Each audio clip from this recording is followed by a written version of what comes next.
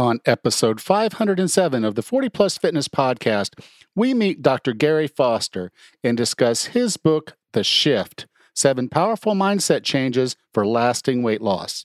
You can find the full show notes for this episode at 40plusfitnesspodcast.com/507. Have you decided you're ready to make a change? To reclaim your health and fitness? The 40 Plus Fitness Podcast is here for you. I'm your host, Alan Meisner. I'm an NSAM certified personal trainer with a specialization in corrective exercise and fitness nutrition. Let me be your coach as you find your way on your health and fitness journey. All right, let's go. Hey, Raz, how are things going? Good, Alan. How are you today? I'm doing well. As this goes live, I'll actually be back in Bocas. We're finishing up our trip right now as we're recording this, but by the time this goes live in a few weeks, we'll be back in Bocas, trying to run Lula's now as a full bed and breakfast. And I'm now I have to become the tech guru to run the computer systems and things like that. Oh boy, and it's not been easy. Yeah, so that's been the hardest part. Just figuring out what you've got to do to run a restaurant and getting the rules for Panama is one thing. But then you're like, okay, here's the booking engine. And now we have to find a credit card processor that will work out of Panama. Tammy's trying to start a bank account, but it's like, it's almost impossible. So it's really like the banker traveled to our island from the mainland and met with my wife. And there was all these papers that Tammy needed to fill out. And so I think Tammy's going to have to take a trip to the mainland and then spend, hours with them to just try to get a bank account open so we can take money in and run our credit cards. So a little missing pieces as we go about that. So it'll be really busy the first few weeks once we get back because there's just so much to do. Yeah, it sounds like a lot. It's all those little behind the scenes things that tend to eat up your time. But I hope you've had a good vacation while you've been here in the States. I did. We realized because we went to Mexico first and then we came to the States that we were just beat, and you it sounds weird, but the vacation, you're so different kind of tired. And so it's almost like, a lot of people say, I need a vacation for my vacation. But no, we've put over 4,000 miles on this car and we're not even done. So, it'll be I'm guessing right now, probably closer to 4,500 miles that we'll put on the car total before we turn it back in. And, so that's just a lot of time. It's a lot of driving. We broke the trips up. And we were able to see everybody we could see, so it was a really productive trip. But productive and vacation don't typically go together in the same sentence. So I'll probably need some time to kind of decompress when I get back, vacation from a vacation. Oh, for sure. Traveling can be very exhausting, especially all the places you've seen. So how are things up there? Good, really great. Our weather is starting to change. And here in Michigan, our leaves are starting to change colors. It's just the beginning of our fall season. So it's about to be gorgeous up here.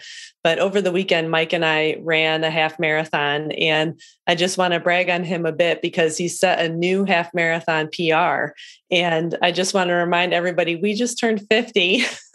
We're not spring chickens anymore, but he just set a new PR. So this year, he has a new PR for the 5K, the 10K, and the half marathon. He has just gotten so much faster in the last couple of years, and I'm really proud and excited for him. Yeah, and he's in that real sweet spot of the 50 to 55 range. So he's the youngin' running in the group, running some of his best. So he's probably winning medals and having some really good races. I think, we have won some medals in our age bracket so far, but we looked, he came in 4th in his age division in this half marathon. He needed to shave 9 more minutes off his time. And I want to say his time was 1 hour and 42 minutes for the half. And so I think the guy was in the 130s.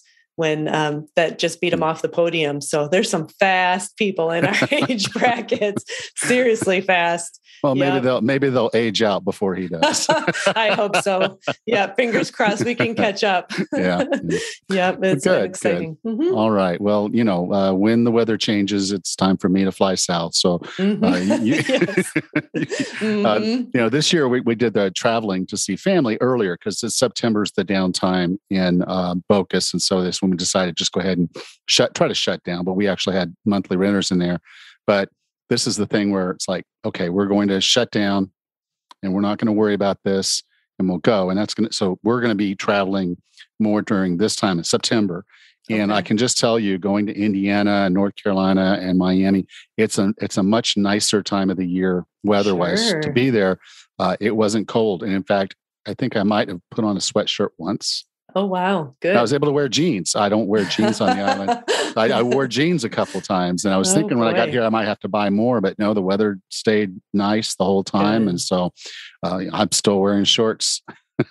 Fantastic. But looking forward to kind of getting back to my Bocas routine, starting the training for that Tough Mudder in August. And so it's August 27th. If you're interested, you can go to 40plusfitnesspodcast.com/Chicago. And they used to call it a classic, and they made some changes to their website since last time I looked at it. So now it's a 15K. So there's a 15K and some of the children's runs on Saturday. And then on Sunday, they're doing a 10K and a 5K. And so there are different distances in this if you don't think you're up to the 15K, which was the classic. So I think they're shortening it a little bit because it'll be closer to 9.5 miles than the 10 to 12 that it used to be. But it's still 24, 25 obstacles. So it's going to be the full array of those. But if anybody's interested, go to 40plusfitnesspodcast.com/Chicago. As we get closer to the event, if you're telling me you're going to be there, I'm on the 10 to 10:45 run. So if you signed up and you're in that same run, let me know. And, maybe we can meet up and do some of the course together because it very much is a team style. Even if you're not on a team or bring a team, everybody's helping everybody, So you're trying to climb out of a mud pit. Everybody's helping you climb out of the mud pit, and then you're turning around and helping them get out of the mud pit. So it's a really cool run. It's very, very personal. You meet a lot of people, and it's tough, but Tough Mudder. But it is a fun run. So if you're interested in doing that, then let me know. If you're in the area, and I'll know more as they get closer to where they're actually going to host it. It can be anywhere within 2 miles of Chicago, and they're going to call it the Chicago Tough Mudder. But we'll be in a general area. So if you're in the area, maybe we do something that Saturday night, have a dinner or something. If anybody's in the area, we can figure it out. But again, it's on the 27th of August, the 10 to 10:45 run. And if you, like I said, go to the website, you can sign up for that now. I think they're going to be, by the time this goes live, unfortunately, they probably raise their prices a little bit. That's kind of how they run with it. Is the prices go up, they have early bird, and then they kind of raise the prices. So you might pay a little bit more than someone else paid. But for what you get and all the fun, it's well worth it. Sounds awesome. All right. So you want to have a conversation with Dr. Foster? Sure. Our guest today is the Chief Scientific Officer at WW, formerly Weight Watchers International. He is the founder and former director of the Center for Obesity Research and Education at Temple University, and he served as clinical director of the Weight and Eating Disorders Program at the University of Pennsylvania School of Medicine. He is the author of numerous scientific publications on the psychology, causes, and treatment of obesity, and has worked with thousands of people in group and individual settings. With no further ado, here is Dr. Gary Foster. Dr. Foster, welcome to 40 Plus Fitness. Thanks, Alan. It's a pleasure to be with you. So today we're here to talk about your book, The Shift, 7 Powerful Mindset Changes for Lasting Weight Loss. And it's one of the things that has really kind of hit me over the last 6 years of doing this is that for most of us, any substantive change that we make in our life has to start in the head. We have to fix our mindset first, and then the good things happen.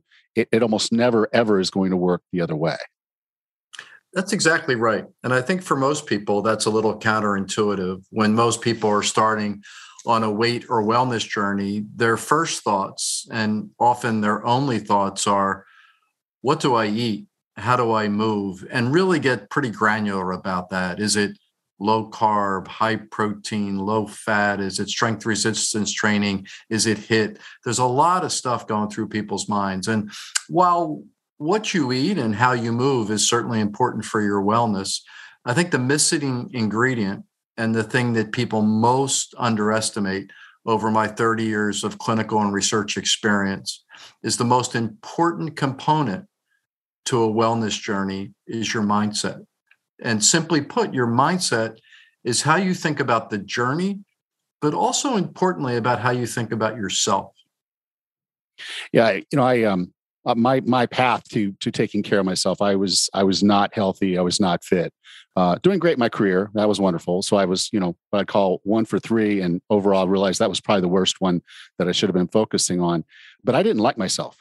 Quite honestly, at that point in my life, I really didn't like myself, and for the next 8 years, effectively punished myself to try to fix me. And so it wasn't until I came to this realization that the lacking component was compassion and love. And you put that as the first mindset change, and kind of really the only way this is ever going to happen is you got to get this done first. Can you talk about self-compassion and why it's so important? Yeah, first, congratulations on your success. I know about your success, and it's quite impressive. And I really applaud the efforts you're doing to get that message out, that it's how you think about yourself and the journey that makes a difference. And you're right. The book starts with, it's about 7 different shifts that are, have science-based proven techniques to help you with your wellness journey. In fact, any journey in life. But to your point, self-compassion is the basis of all of it.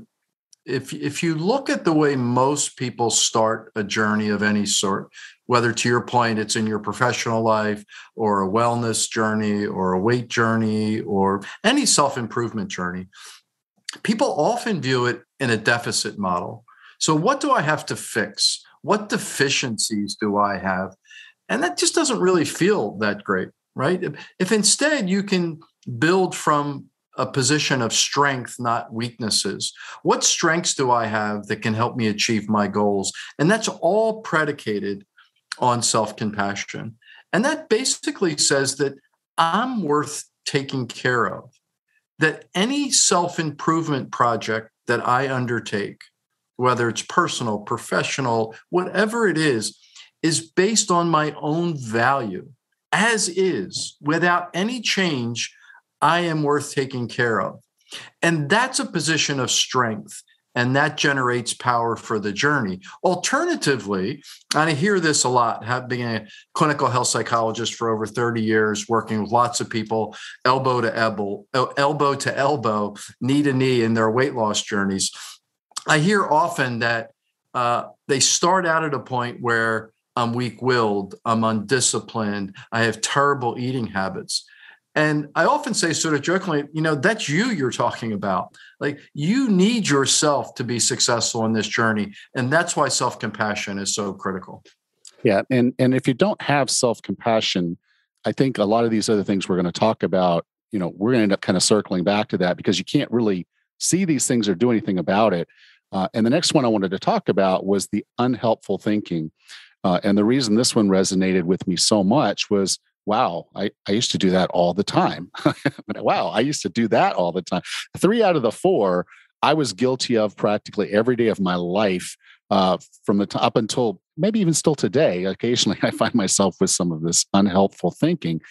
Can you go over the 4 categories that you had, the main ones, the ones we do probably the most? Because like I said, I saw myself in most of them. Yeah, sure. Happy to. The fundamental premise is what we think influences what we do. So if you think about this is steeped in 60 years of research in cognitive therapy. Without getting into all the details, it really is how fundamental, how basic our thought patterns are driving what we feel and what we do. So accepting that science, then there are styles that I've observed over my clinical career that really get in the way of a successful wellness journey. One is all or none. And this is things are great or they're terrible. I'm on a diet or I'm off a diet. It's a a good food or it's a bad food. It's viewing the world and any interaction that you encounter with as all or none, light bulb thinking, black and white thinking, lots of ways to think about that. And the problem with that essentially is that the world is not like that. And the most frequent off-ramps to the journey are precipitated by these kind of unhelpful thinking styles. They're thinking styles that make you just say, the heck with it. One day I've blown it. Really? So anyway, that's the first one, all or none. The other is once makes always. And I hear this frequently. So somebody will have a rough day. They didn't eat as they planned. They didn't work out as they planned. And in a non-weight world, people can say things like, well, this is the way it always goes. A watch out for this kind of thinking is when you hear yourself saying things like never, always. Those are signals that that's rarely true, and that you're taking one event and extrapolating that to believe it will always happen and it will never change. The third is negative filtering. And again, this happens both in wellness journeys and in work journeys. I'll take the work journey on in the first case here. If you get feedback from your supervisor in an annual review or quarterly review that on 4 criteria, you're knocking it out of the park on 3, but there's room for development and for opportunity and for growth on a 4th. If you're a negative filter, all you think about is that 4th one. And you start to worry about your job and is it secure? And it gets you down into this swirl of negative thinking and not seeing the big picture. So it's really trying to make a mountain out of a molehill, but in an overly negative way. And the 4th, which is less common, but I put it in the book because I've seen it frequently. And also it gets across this point that the key to this is not just positive thinking, it's realistic thinking. And this style that's not helpful is called don't worry, be happy.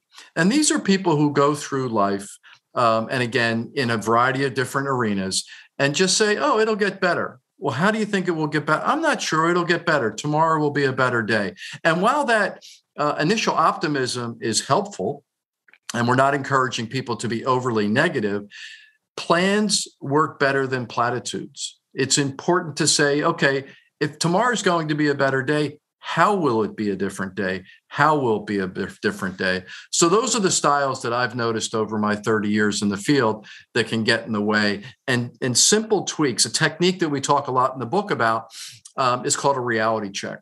So when you have these thoughts, ask yourself, you can do it from a couple different ways. One is, what would a good friend say to you? And we can talk more about that because that's also a good self-compassion technique. But the other is to act almost as if you're a lawyer. So what are the facts to support that I have no willpower, or here I go again, or I'll never be able to be successful? What are the facts to support that? And that kind of reality check can help do a check on that thinking and help you develop more helpful, more realistic thoughts. Yeah. The way I like to talk to people about these realistic thoughts is a lot of times in the moment, you don't know you're doing this. It's almost invisible to you because it's just second nature, is that after something goes wrong, I always find it valuable to first, with the self-compassion, forgive yourself. And then second, analyze what happened. You go in and you get stressed on Friday afternoon. And so you leave there, you go to the bar, you have a couple of beers to calm down and relax. And then you say, okay, yeah, sure, I'll go ahead and get the pizza. And then you eat the whole pizza. You go home and you're like, well, I sort of blew it. I blew the day. I might as well blow the whole weekend. And so that's your all or none thinking. Exactly right. And so you realize then, okay, what happened? Well, I went there and I probably would have done better to go to the park and go for a walk. So the next time I find myself really stressed out on a Friday evening, I'm going to go to the park and I'm going to walk around for a little while instead of going to the bar and having a couple of beers. And that's kind of that way you can take that and get to the reality of it is this is not who you are. This is just an action and a point in time. And if you focus on the why it happened and get to the trigger, then you can take and avoid that unhelpful thinking and take it to the next step of saying, okay, what is the plan? What is the better action for me next time this happens? And so that slip to success model that I like to use with my clients is really just that 3 steps of reality-based thinking, yeah, it happened. I can't undo it. I can't uneat the pizza. I can't undrink the beer. But I can do something better next time. Yeah, I couldn't agree with you more. And I like the way that you think about that first you start with self-compassion and self-forgiveness. This is not a time to beat yourself up. Self-flagellation does not work for self-improvement. It just doesn't. The other thing I liked about what you said, and we use this, one of my favorite phrases clinically is ask how, don't ask why. Because if you can go retrospectively, as you just did in that example about stress leads to a couple beers, leads to ordering pizza, you can look at each step in what we call a behavioral chain and think about where's the weakest link? Is it that could you have avoided the stress? Could you have managed the stress differently? Could you have had the beers and not had the pizza? Like there's lots of ways. And then you're in charge of your destiny the next time. And the question is, if it didn't go well, how did it not go well? And how can it be improved in the future? And alternatively, if it did go well, how did it go well? So you can rinse and repeat on that rather than thinking that the stars and the moons were aligned. No, you made that happen. So I like so much about the way you think about it in terms of looking back, having self-forgiveness, and putting yourself in charge of where could I do it differently the next time. Yeah, one of the things you did in the book that I really liked, because as I got to thinking through some of this, it seems like every time someone wants to change themselves, they want to improve their weaknesses. I'm going to eat healthier. So I'm going to lose some weight. I'm going to go to the gym 5 days a week, even though I hate the gym and I'm not really good at it. Or I'm going to go ahead and do this couch to 5K, even though I've never really run in my life. We always seem to want to pick the weakest point of us and start working on that, thinking that's going to give us the best return on our investment. But the reality is quite opposite of that. We need to actually double down on our strengths to be successful on this journey. Can you talk a little bit about that? Sure. Again, it's very common when people embrace a journey or embark on a journey to start thinking about what's wrong. It's sort of like a fix-it model. And in some ways, it's yourself you're talking about. And treating yourself with some positive self-regard and saying, what do I bring to this experience? What are my strengths? Just has a different feel to it than here's a long laundry list of things that I need to fix.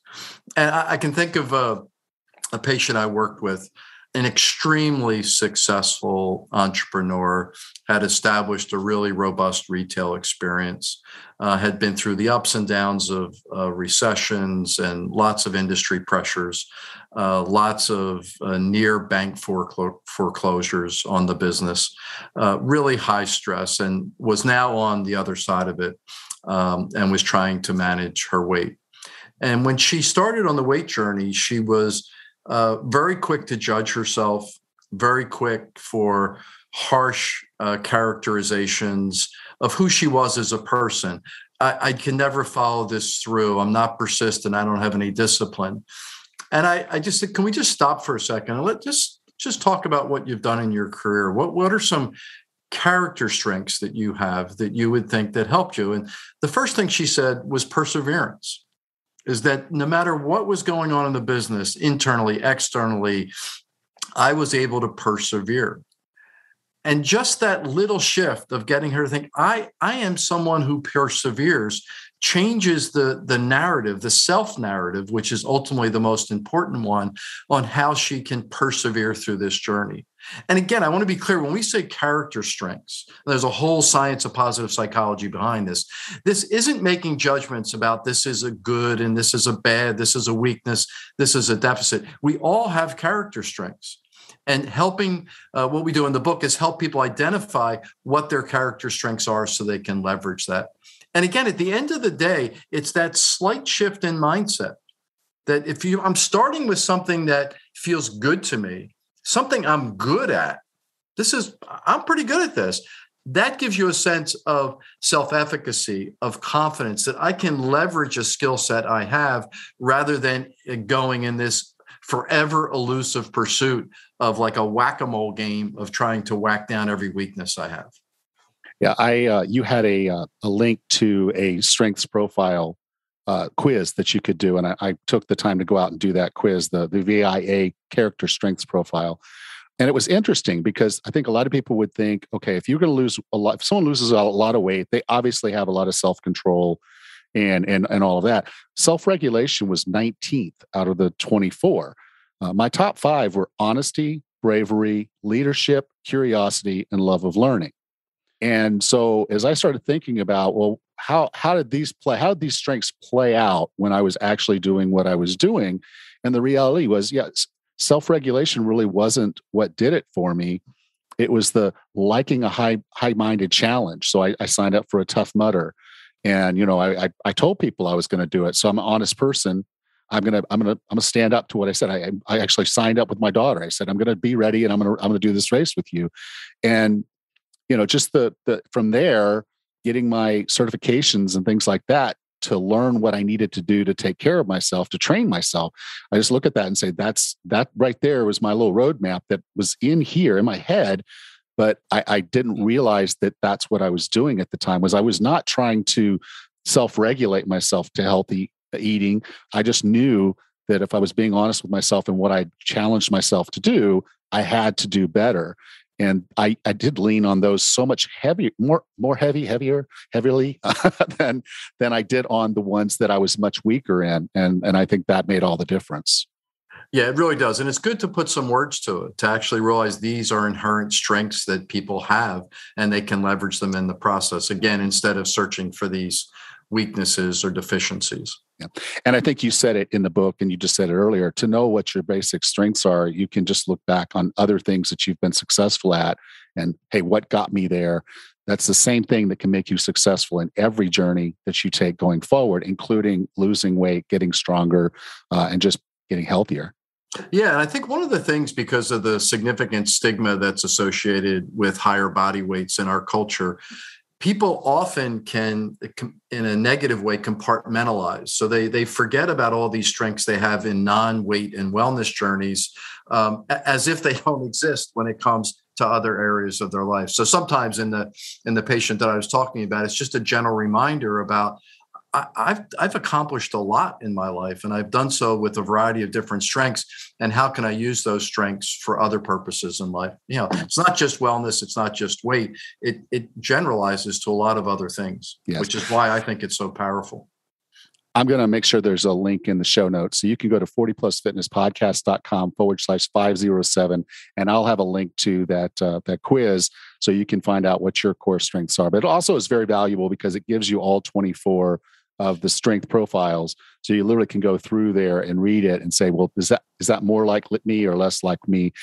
So it's a great learning tool, and I encourage folks to go out there and check that out. Yeah, that work that VIA does under the leadership of Neil Myerson is really impressive, and I'm glad it's available so publicly, and that's why we recommended it in the book. Cool. Dr. Foster, I define wellness as being the healthiest, fittest, and happiest you can be. What are 3 strategies or tactics to get and stay well? Yeah, I think if I had to pick 3, I would go back to the beginning of our conversation and say start with self-compassion. And I won't belabor it here because we've already discussed it, but really treating yourself as you would treat a friend, as a friend would treat you, with this kind, positive self-regard. It doesn't mean everything's perfect or you're perfect, but you're starting out with an assumption that you're worth taking care of. And any self-improvement opportunity you have is because you're worth it, not because you're deficient.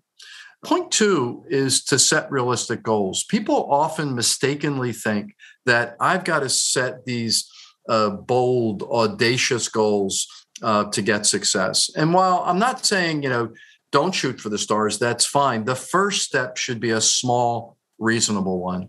And there's great science behind this. B.F. Skinner, a famous psychologist, had this concept, which was proven out time and time again, called successive approximation, which is just fancy psychological jargon for take it one step at a time, so that you approximate the goal by breaking it down into smaller steps. There's a story of a member in the book who talked about, she had a 100-pound weight loss goal, but she broke it down into 5-pound increments. More importantly than that, she broke down, what do I need to do to reach those 5 pounds? What specifically do behavioral goals rather than weight loss goals really drive the day? So these small, realistic goals give you an opportunity to be successful at each interval, rather than saying, I'm not going to congratulate myself for whatever it is, the running a marathon. Why don't I just start with, I walked a mile? That's a great way to start. And I think the third thing, which again might be counterintuitive, is to expect setbacks, that to realize that the journey is not a straight line. It has lots of ups and downs, whether it's on the scale, whether it's in your workout intensities, whether it's your work performance, whether it's how you perform as a parent, how you do in the workplace. It's never a straight line. And instead of using setbacks as an opportunity to take the off-ramp, use that as an opportunity for learning, much in the way you talked about with the beer, stress, beer, pizza cycle. How do I go back and learn that and use that as an opportunity? So self-compassion, set small, realistic goals that are achievable. And then importantly, expect setbacks. They happen 100% of the time to 100% of the people. It can be distressing, but it's also a great way to say, hey, setbacks happen. It's my next move that matters most. Welcome to being human. Exactly. If someone wanted to learn more about you, Dr. Foster, and the book, The Shift, 7 Powerful Mindset Changes for Lasting Weight Loss, where would you like for me to send them? You can go basically anywhere, any retail location where books are sold, anywhere online. My bio is there, and the details about the book are there. I think the thing I would like people to know is that the reason I wrote this book is that after 30 years, and after actually learning from the people I work with, I realized that while eating and activity are important, it's mindset that matters, and it matters enormously. And I think one of the things I hope people can get from a book like this is to get some small shifts that can lead to big results.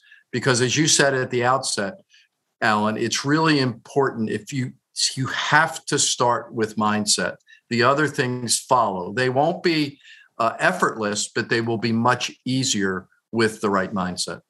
You can go to 40plusfitnesspodcast.com/507, and I'll be sure to have links to the book there. Dr. Foster, thank you so much for being a part of 40 Plus Fitness. My pleasure, Alan. It was nice to chat with you.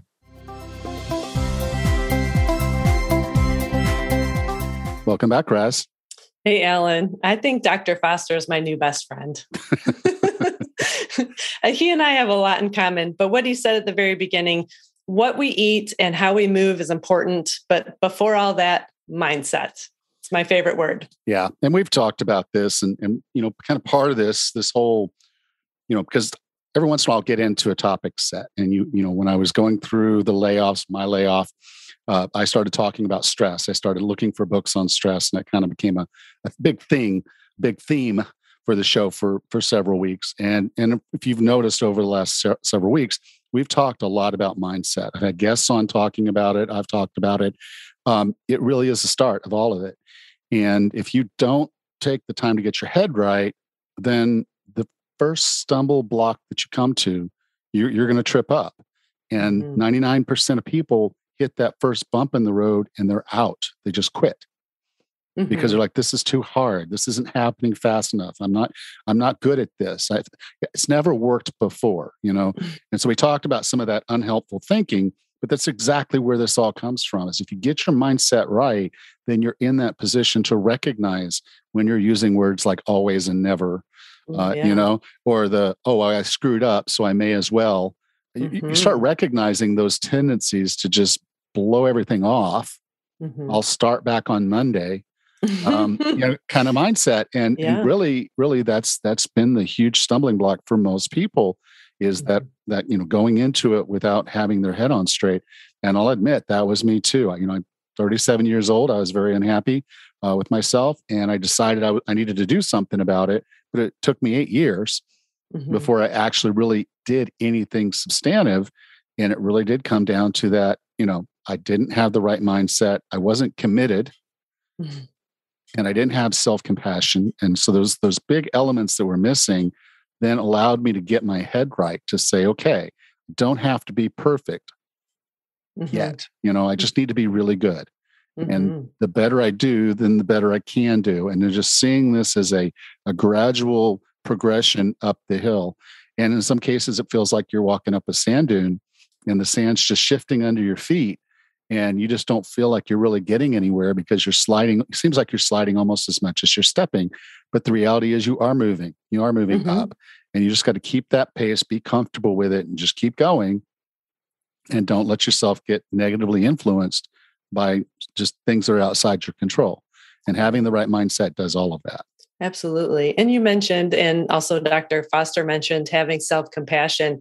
If you're coming from a place of love that you want to do something that's good for yourself, you'll get farther instead of the negative thoughts, that I'm overweight, I shouldn't be here at the gym, or I shouldn't be seen in public. And I see a lot of that mindset, especially with brand new runners who are running, trying to lose weight. They're embarrassed to be out in the streets. They're embarrassed to be seen, but no, you got to change that shift. And you're coming from a place of self-love, then you're working on improving your health, and you deserve to be anywhere you want to be, no matter how you're feeling about yourself. So yeah, I think the self-compassion is also a positive shift that people need to focus on. Yeah. We talked about it a few weeks ago. I forget her name, but about being your own BFF, Yes. And it really does come down to that. If the thoughts that you're in your head were things that you would say out loud to your best friend, then they're probably okay thoughts. But if you start having thoughts and you're thinking, I would never say this to my best friend's face, even if it was true, I wouldn't say it. Yeah, right. I wouldn't say it. And so, just kind of thinking about it, this thought that I'm having, is it fair? And if it's something I wouldn't say to my friend, how would I say it to my friend if I needed to, if I really needed to? So it's I didn't mean to have the 3 beers and the pizza. When I went out with friends, I was going to try to be better, and I had the 3 beers, and then we ordered pizza, and then we ordered more pizza, and then I blew that Friday night. So then it was like a cascade through my whole weekend. Well, yeah, at some point you tell your friend, it's like, well, okay, that's not how you want to do it. So what are some things that you can do next time to keep that from happening? And you see just that way that I went about it is more constructive than destructive. You would never tell your friend, oh my God, you're a fat cow. How did you, why? And look at you, blew Saturday and Sunday. You may as well just quit, and you would never, ever say that to your best friend, but we're saying it to ourselves in our heads all the time. Well, just like you mentioned in that example, you go out for a night, you have all sorts of beers and pizza. Think about that for just a minute. You spent time with your friends, you were doing something you enjoy, socializing or celebrating something special. Okay, it was not the greatest night, it was not the best choice, but what could you have done? And even Dr. Foster mentioned that, as you look back on these little bits of slip ups, what could you have done better? I mean, could you have maybe not had so much pizza? Or what I do in a lot of cases is I'll have my snack at home just in case I can't find anything on the menu that I would like, and then just socialize that night instead of eat and socialize. So, I mean, you can have your problem solving tips, ready for the next time. And he also mentioned too, that be prepared for slip-ups. These things happen. We have holidays, we have nights out with friends, things do go sideways. So just be prepared, have your bag of tricks. Yeah. And when you take those detours, know why you're doing it. Don't just go in and say, oh, I'm going to do this. We were driving here and there was a sign on the side of the road, the Sasquatch Museum. And I'm like, oh, okay. But it was like, no, I need to, I'm having dinner with my friends and I need to be in the Tampa by this time. I don't have time to visit the Sasquatch Museum this trip. But now I got this little tickler in my head that says, next time you're traveling through Florida, find the Sasquatch Museum because you might want to spend some time there. Sure. But just not letting yourself kind of get pulled off by just every little whim, every little thing that happens. It just kind of keeps you a little bit more focused on it. And I think that's why I was really impressed with the the concept of focusing on strengths rather than weaknesses.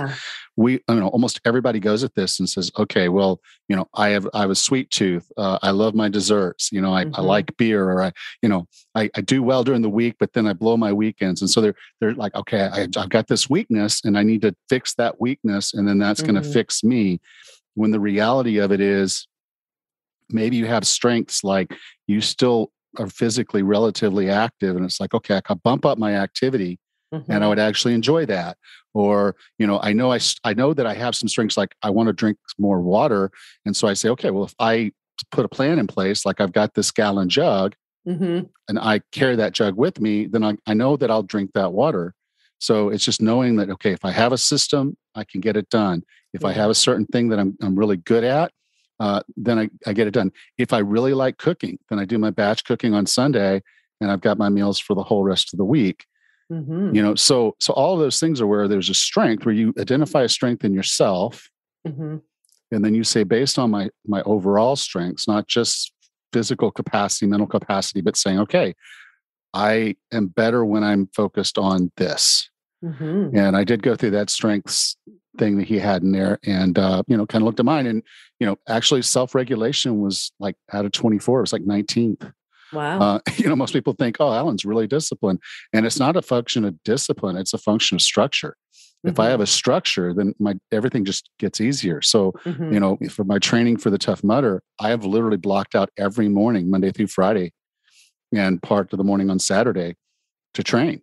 Good. Okay. So I have 5-hour windows every day of the week, 6 days of the week to train. And I'll be lifting 6 days, 5 days, and basically doing some cardio 6 days, and then taking Sunday off. And so that's my structure. That's awesome. Nothing else is on my calendar. It's just that. Boom. I'm in the gym at 7:00. I'm lifting. I finish my lifting. The gym doesn't open till 8:30. So the gym is mine. And then I leave the gym and I go and do some cardio. That might be kayaking, that might be walking, that might be some running. But basically each day I've allotted about 3.5 hours of cardio, which is about how long the Tough Mudder will take me. So I just know physically, if I can keep moving for 3.5 hours, I can do a Tough Mudder. And so that's the plan. It's interesting, Alan, because your Tough Mudder is your A goal. For next year, that's your primary focus. And so all that time that you show up for yourself in the gym, you're focused on that as your goal. So you're not focusing on, I got to improve my cardio. I got to lift heavier weights and I got to do all these things.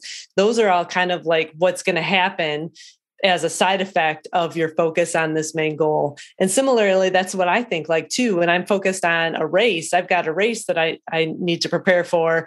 And like, you'll be out there for 3 hours. I'll be out there for a couple hours running. It's not how many hours I'm going to be out there in the head. It's just that I'm out there running. And so the focus is, on the fun part of running or the fun part of the Tough Mudder. And it's not all on the hard sweat that we need to put out at the gym to get to that point, which makes it exciting and fun. Yeah.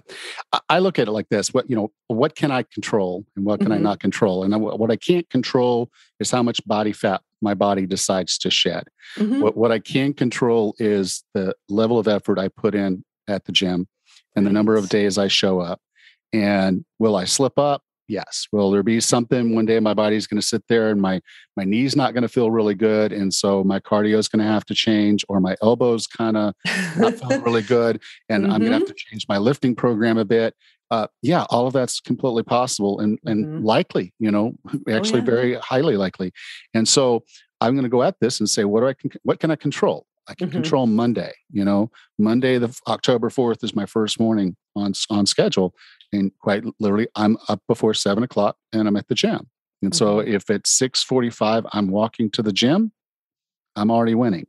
That's awesome. Now, what I don't have control over are some of the side effects, but there will be side effects. There's going to be positive side effects of that. I'm going to lose some weight. I'm going to probably put on a little muscle, get a little stronger, get some sun, because most of my training will be outdoors in the sun. And we don't have an off season like, it's not like cold weather like you're going to be dealing with where, you're out there trudging through the snow. No, none of that snow stuff for me. I might be running through some sand. Right. That's snow. good for you. Yeah. I might be doing sprints into sand. Sure. It's like, I want to get some cardio in, and I could actually get it in a lot faster today if I just go and do some HIIT training in the deep bluff sand. I can do that, and just make it a training. But I've done my training for that day, and then if I end up saying, okay, that I've had enough, I'm done, then I'm done. And I can approach it from that perspective of focusing on activity and performance of the activity. And then if I'm having a good lifting day, that's great. If I'm having a bad lifting day, then evaluate what I learned, what can I do, and then just keep moving through that. Because like I said, my strengths are honesty, integrity, and just continue to push myself. It's not self-regulation. So what I have to do is actually rely on systems and processes to say, okay, I have this goal, I have this bigger thing in front of me, and I put one foot. It's kind of a runner's thing. Is I put one foot in front of the other. It's like, God, if you lift it up, I'll put it down. And it's just get that foot forward. Yep. And then, then it'll take care of itself. And that's really how these things work. And yes, the Tough Mudder is there, but it's not a goal in and of itself. It's an opportunity, and it's an obstacle. And I've put this big obstacle in front of me that's going to require me to change certain behaviors for that period of time. And that's something that I have now recognized that I kind of need to have. There's something in front of me that I'm moving toward or training for to excite my training, to keep me active and going. Because, I can go in the gym every day, and then it's just a point where you're saying, okay, this is the same workout I did 9 months ago. I'm doing it again. I'm about the same strength. Okay. Yeah. And it's cool. And I feel good about it. But at the end of the day, I'm like, okay, but where am I moving? And, it's just having something that I feel like I'm moving toward. And for me, that's important. For a lot of other people, it might not be. It might be watching the scale, but you don't have total control over that. And I don't have total control over whether I'm going to be in good enough shape to complete the Tough Mudder myself. I am at this point going to be, I think, almost 8 years older than I was the last time I did it. And so that's not a little bit of time, but I'm going back and I'm going to do it again. And I fully expect that there'll probably be another one in my future, Sure. Particularly if I have a good time. But, that's what this is all about. But it starts with the mindset, as we said. And then it's really just about saying, okay, what's going to keep me engaged? What's going to keep me fired up? What's going to be fun? And looking at what I'm doing from that perspective of it's a gift. For me to complete a Tough Mudder is a gift. It is.